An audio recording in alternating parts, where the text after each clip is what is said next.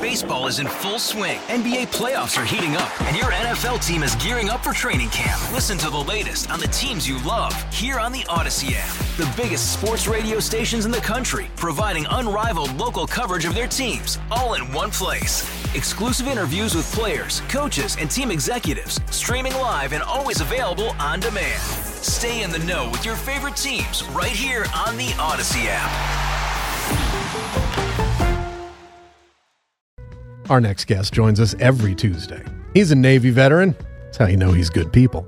He's also the founder and CEO of an organization based out of Washington, D.C. that's working to help veterans get more involved in politics, as well as stay informed on what's happening the day-to-day up on Capitol Hill. He is Justin Brown, and he is live in studios.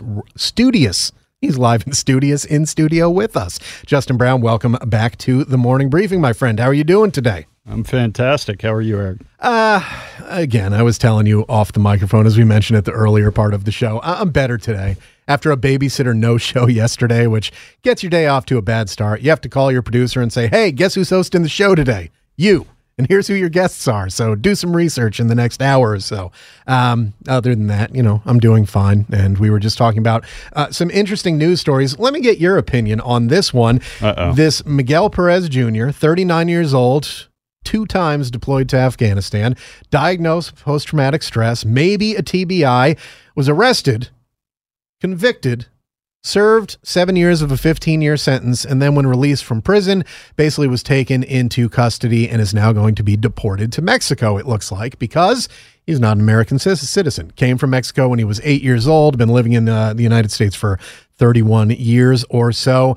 At face value, you might think like, well, why is one of our fellow veterans being deported? I mean, sure. Yeah, he's not a citizen and everything. Then you look a little bit deeper into the story and find out that he was trying to sell a briefcase full of cocaine to the feds, and that's what he got caught for. Where do you stand on that? On somebody who's a non-citizen veteran convicted of a felony, something like this, a big drug charge. There's a big argument and a big push. I've seen this on so many different media outlets where, well, he's a veteran of the United States. How do you look at that when someone's getting deported in this situation? I mean, broke the law. That seems pretty clear. And the law states if you're not a citizen, you're convicted of a felony. Boop, boop. See ya. Way to come out swinging at 7:30 a.m. Hey, man, I've been up for a long time. It's not my fault if you just got up. Yeah, wow. I mean, that's a tough one, right? I mean, Here's a guy who deployed 2 times on behalf of our nation and, is now being deported for, crimes that he was found guilty of. I think it's pretty, that's a tough one. And I don't know if I have a perfect answer. I mean, right. I think that, it's a fair mix of the judicial system, and then you kind of wrap a layer of politics around everything that's going on in our country with immigration and, the rhetoric that's so heated wrapped around it, immigration right now. And I think that certainly he probably represents the less than 1% of those veterans who do serve in our military who are not citizens. I served with some of those folks, and They were absolutely incredible. They busted their butt. They worked incredibly hard, and through that process, even while we were deploying, we're trying to pull their paperwork together to become American citizens. And I think for me, they represented some of the best of what immigration could be. And it's guys like this that really make it difficult on good people like that, who are trying to do all the right things, who are trying to become citizens of our country in all the right ways. And so it's really unfortunate that, he is a veteran, and a veteran of our military, made such poor decisions. And because of that, I think it's going to feed into this larger dialogue. Right. And it looks like he was about 30 years old or so when he was arrested. So, I mean, if you've been in the country since he was 8, 22 years, including 12 or so as an adult serving in the military, where they make very clear to you your path to citizenship, as Jake has been saying, as I know from people that I worked with, from places as far-flung as the Ivory Coast, Nigeria, Brazil, England. There are paths to it. They certainly make people aware of that. In this one, I think you break the law in this way, and people will say, oh, it's a nonviolent crime. Yeah, there's no crime associated with the drug trade, particularly cocaine and things like that. Certainly. Yeah, okay. Well, and I think the challenge here, too, is, right, I mean, he's facing the judicial system, but then he's also facing our system of immigration. Had he been a citizen, he would have only been dealing with the judicial system. Right. He'd be out of prison right now. He did 7 years of a 15-year sentence. He'd be out of prison and going about his life. But because of a fault of his own, he did not achieve citizenship. That's right. Again, I don't have the full timeline here. That's something that is conspicuously missing from most of the stories on it, as is the the kilos of cocaine that he was trying to sell to the police, also missing from a lot of the stories. They drug conviction, and they don't talk about exactly what it was. But anyway, interesting. I thought you were saying the kilos were missing. Oh, well, I don't know. Chicago, could be.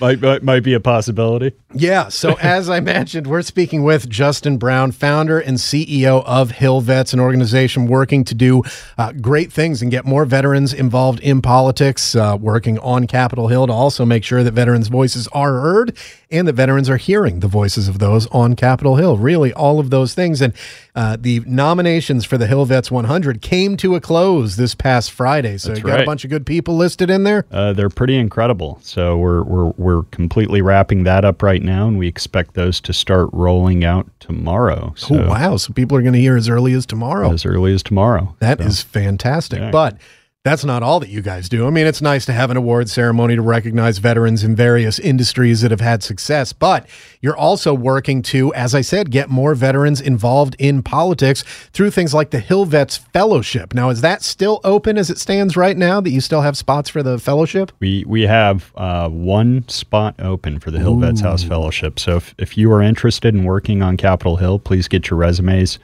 in. Visit us at hillvets.org. Check out our information there and get us an application. We're bringing the best and brightest vets to Washington, D.C. We're placing them on Capitol Hill, getting you trained up. And, if you're looking at a job in public policy or politics, this is a great way to get started. And they have a place to stay while they're here, too. It's not like they have to pay for a hotel room while they're serving under their fellowship. DC's no cheap endeavor. So. No, it's not. I mean, it's not necessarily as expensive as, say, Manhattan, but it's pretty darn close. That's right. When it comes to the cost of living here in our nation's capital. It's part of why I live quite a ways outside of our nation's capital. But Justin, he plies his trade within the Capitol, and he likes to keep us up to date on the big happenings around Capitol Hill that are going to affect us. So, Justin, what's going on this week? Any more memos coming out? Looks like there might be, actually. Yeah, there may be some memos. I mean, memos is the name of the game, and sometimes you get caught by surprise on those. But I think the biggest and latest news really kind of came out late last evening is the rumor mill is running with regards to House Veterans Affairs Chairman Phil Rowe considering retirement. So he said within the week he'll make a decision. He's also stating he is truly not decided. When you look at his rake in terms of fundraising for another run at office, pretty low numbers, which often are kind of the telltale sign with regards to somebody running again for office. Yeah, I mean.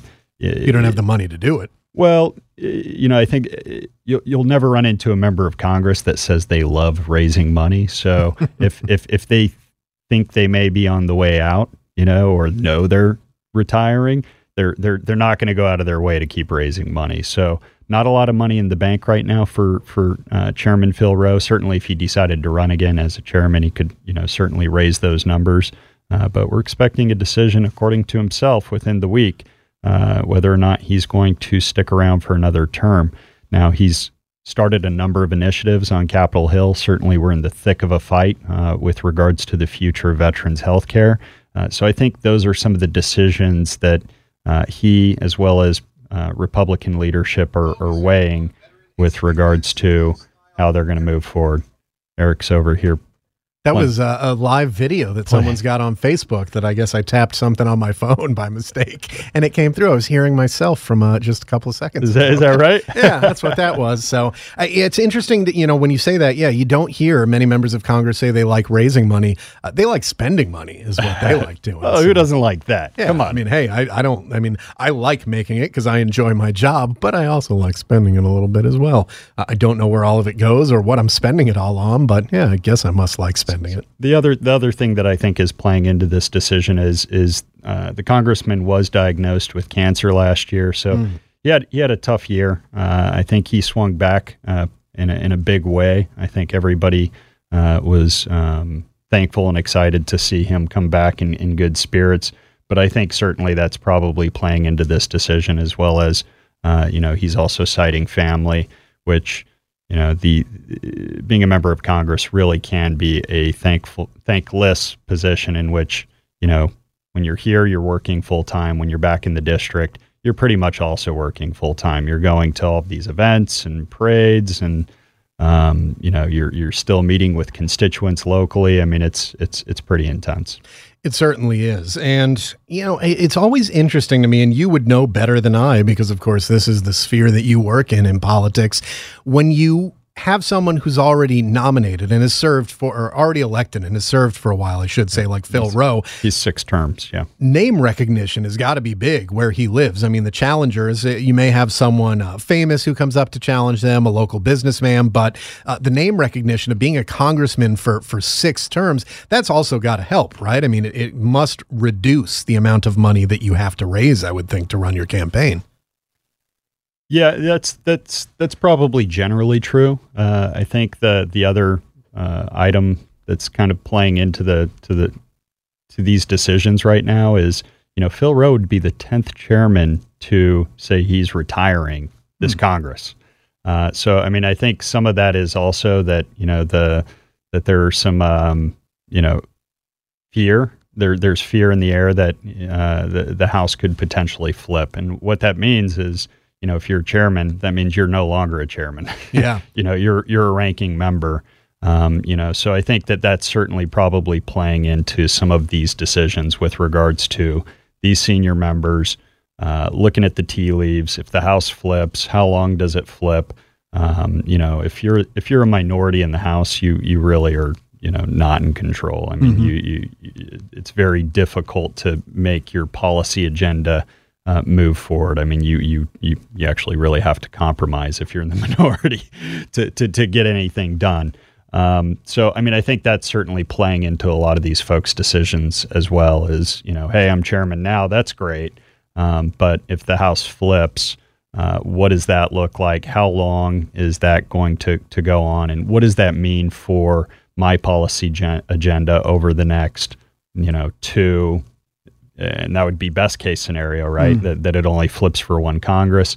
I have not seen that in my tenure on Capitol Hill. I think the shortest I've seen at this juncture has been, something like 6 years.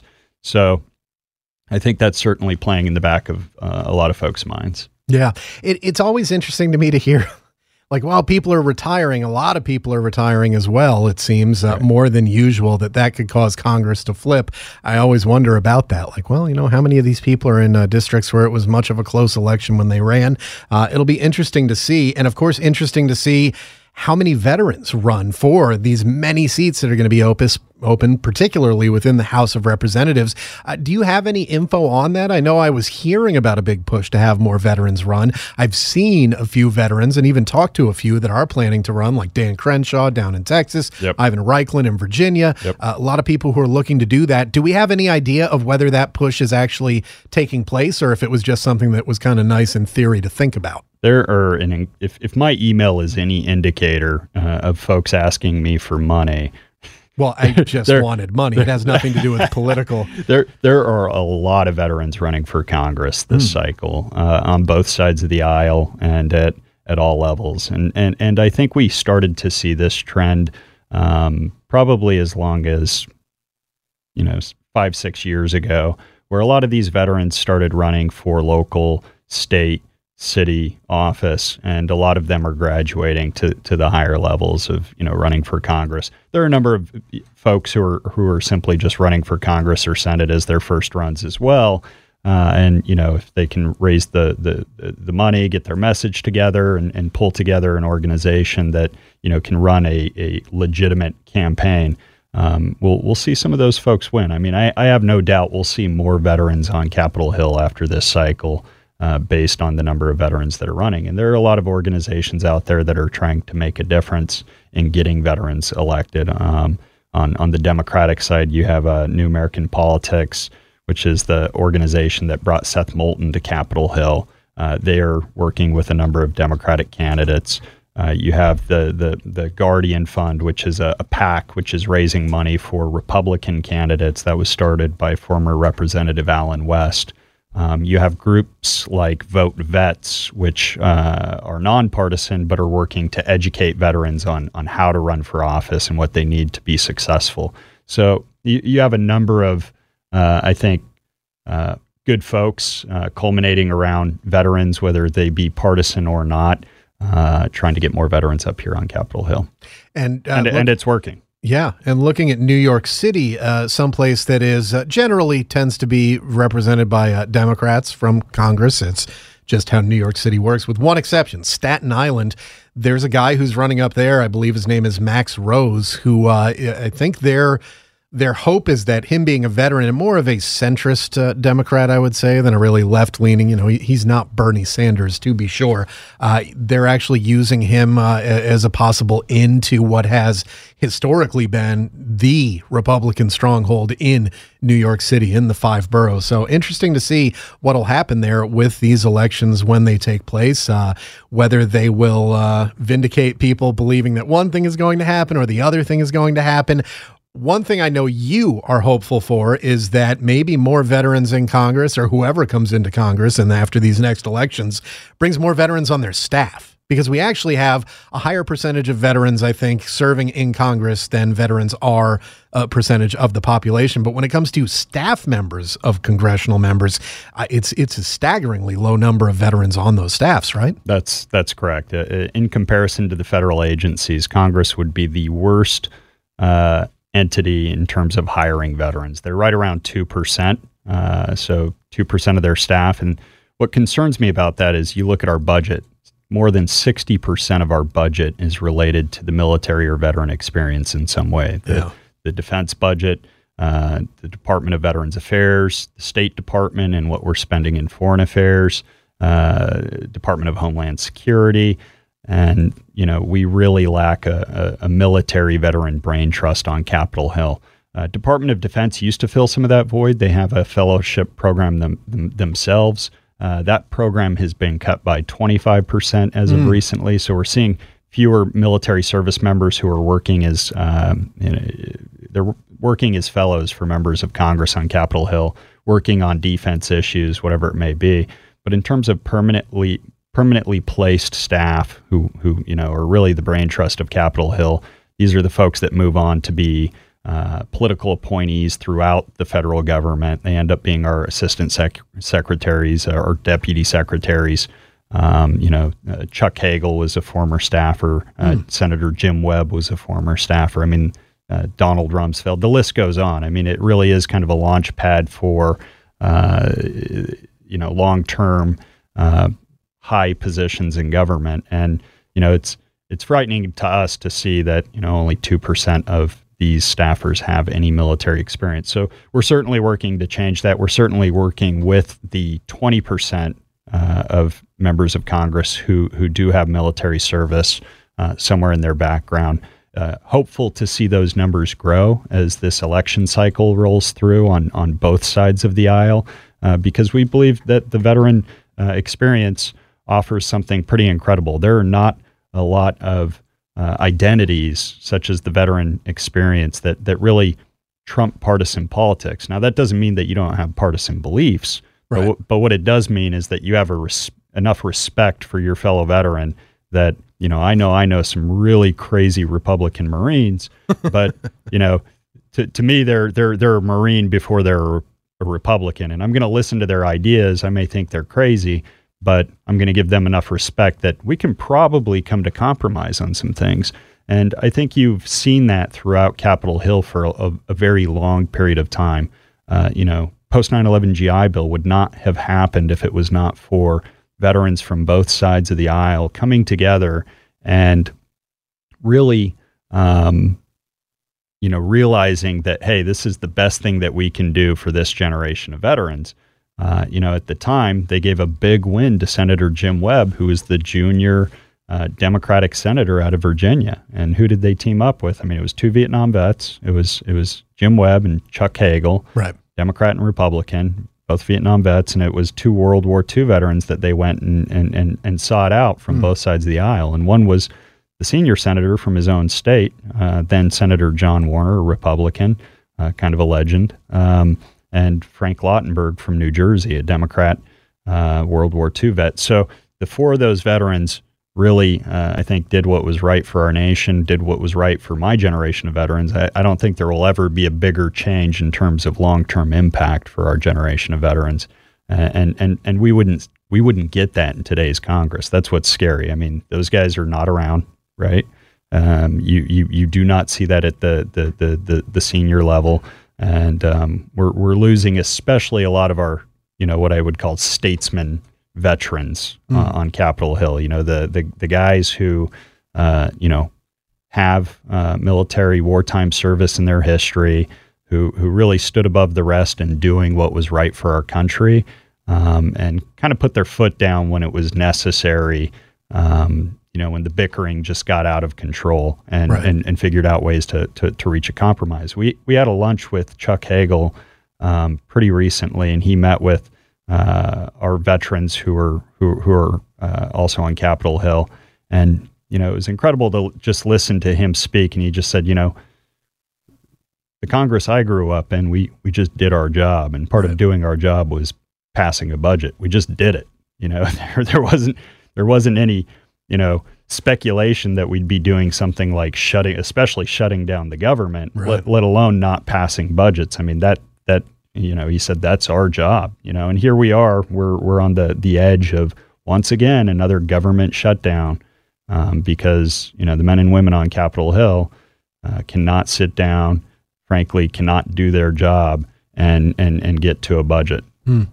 Well, from Ralph Abraham to Lee Zeldin, there are plenty of veterans serving in the House and in the Senate, hopefully going to be more after the coming elections. We'd always like to see more there. As we've been talking about with Justin Brown, founder and CEO of Hill Vets, there's also the issue of a staggeringly low amount of congressional staffers being veterans. We only have a couple minutes left, Justin, but here's a question for you. Let's say there are, we can browbeat the Congress members, like, you need to hire more veterans. How do veterans go about trying to become staff members? Do you just show up at Brad Wenstrup's office and go, hey, I'm a veteran, I want to be on your staff? I mean, what's the best way to go about it? Probably a Hill Vets House Fellowship. There you go. Tying it back. But it's very competitive.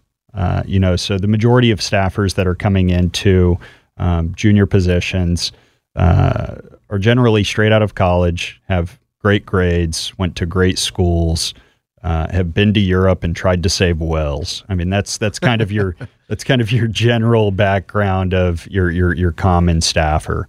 The military experience has started to be, I think, and hopefully reflective of some of our work. We've really tried to highlight the value that veterans bring to policy and Capitol Hill. And over time, we've started to change some of the stereotypes with regards to, staffers have to fit this exact mold. Right. And we've done that by reaching out, touching members of Congress, a lot of them that are military service members themselves, and getting them to become Hill Vets House ambassadors. And with those folks, we've placed fellows in their offices over time, and I think they've really grown to respect the value that veterans bring. The fact that, we can get veterans trained up pretty quickly to do the work of a congressional staffer. But on the flip side, you can't really train a congressional staffer to understand what it means to serve in the military, what it means to serve in Afghanistan, Iraq, Sure you can. You just send them off to boot camp and then put them into a unit and send them over there for a little while. They actually do that. So we when I was a congressional staffer, we went to Fort Benning and I called it Congressional Boot Camp. And it's basically the same thing as Army boot camp, except for you only do the fun things like the confidence courses, and you get drunk every night. So it's a little bit different, but it's out there. We've been speaking with Justin Brown, founder and CEO of Hill Vets. And Justin, if people want to find out more and they want to apply for that last fellowship, well, where do they go? Check us out at hillvets.org. Or at Hill Vets on Twitter. You got it. Hey, Rob Bradford here. I have set out on a mission with my good friends at FanDuel to prove what I have known for some time. Baseball isn't boring. Now I have a daily podcast to prove it with some of the most notable people in the baseball world, screaming baseball isn't boring from the mountaintops, or at least agreeing to come on our show. Players, managers, GMs, and yes, even the commissioner of baseball, Rob Manfred. It has been a constant wave of baseball's most powerful voices. So join the revolution. Subscribe and soak in Baseball Isn't Boring. Listen on your Odyssey app or wherever you get your podcasts. You'll be glad you did.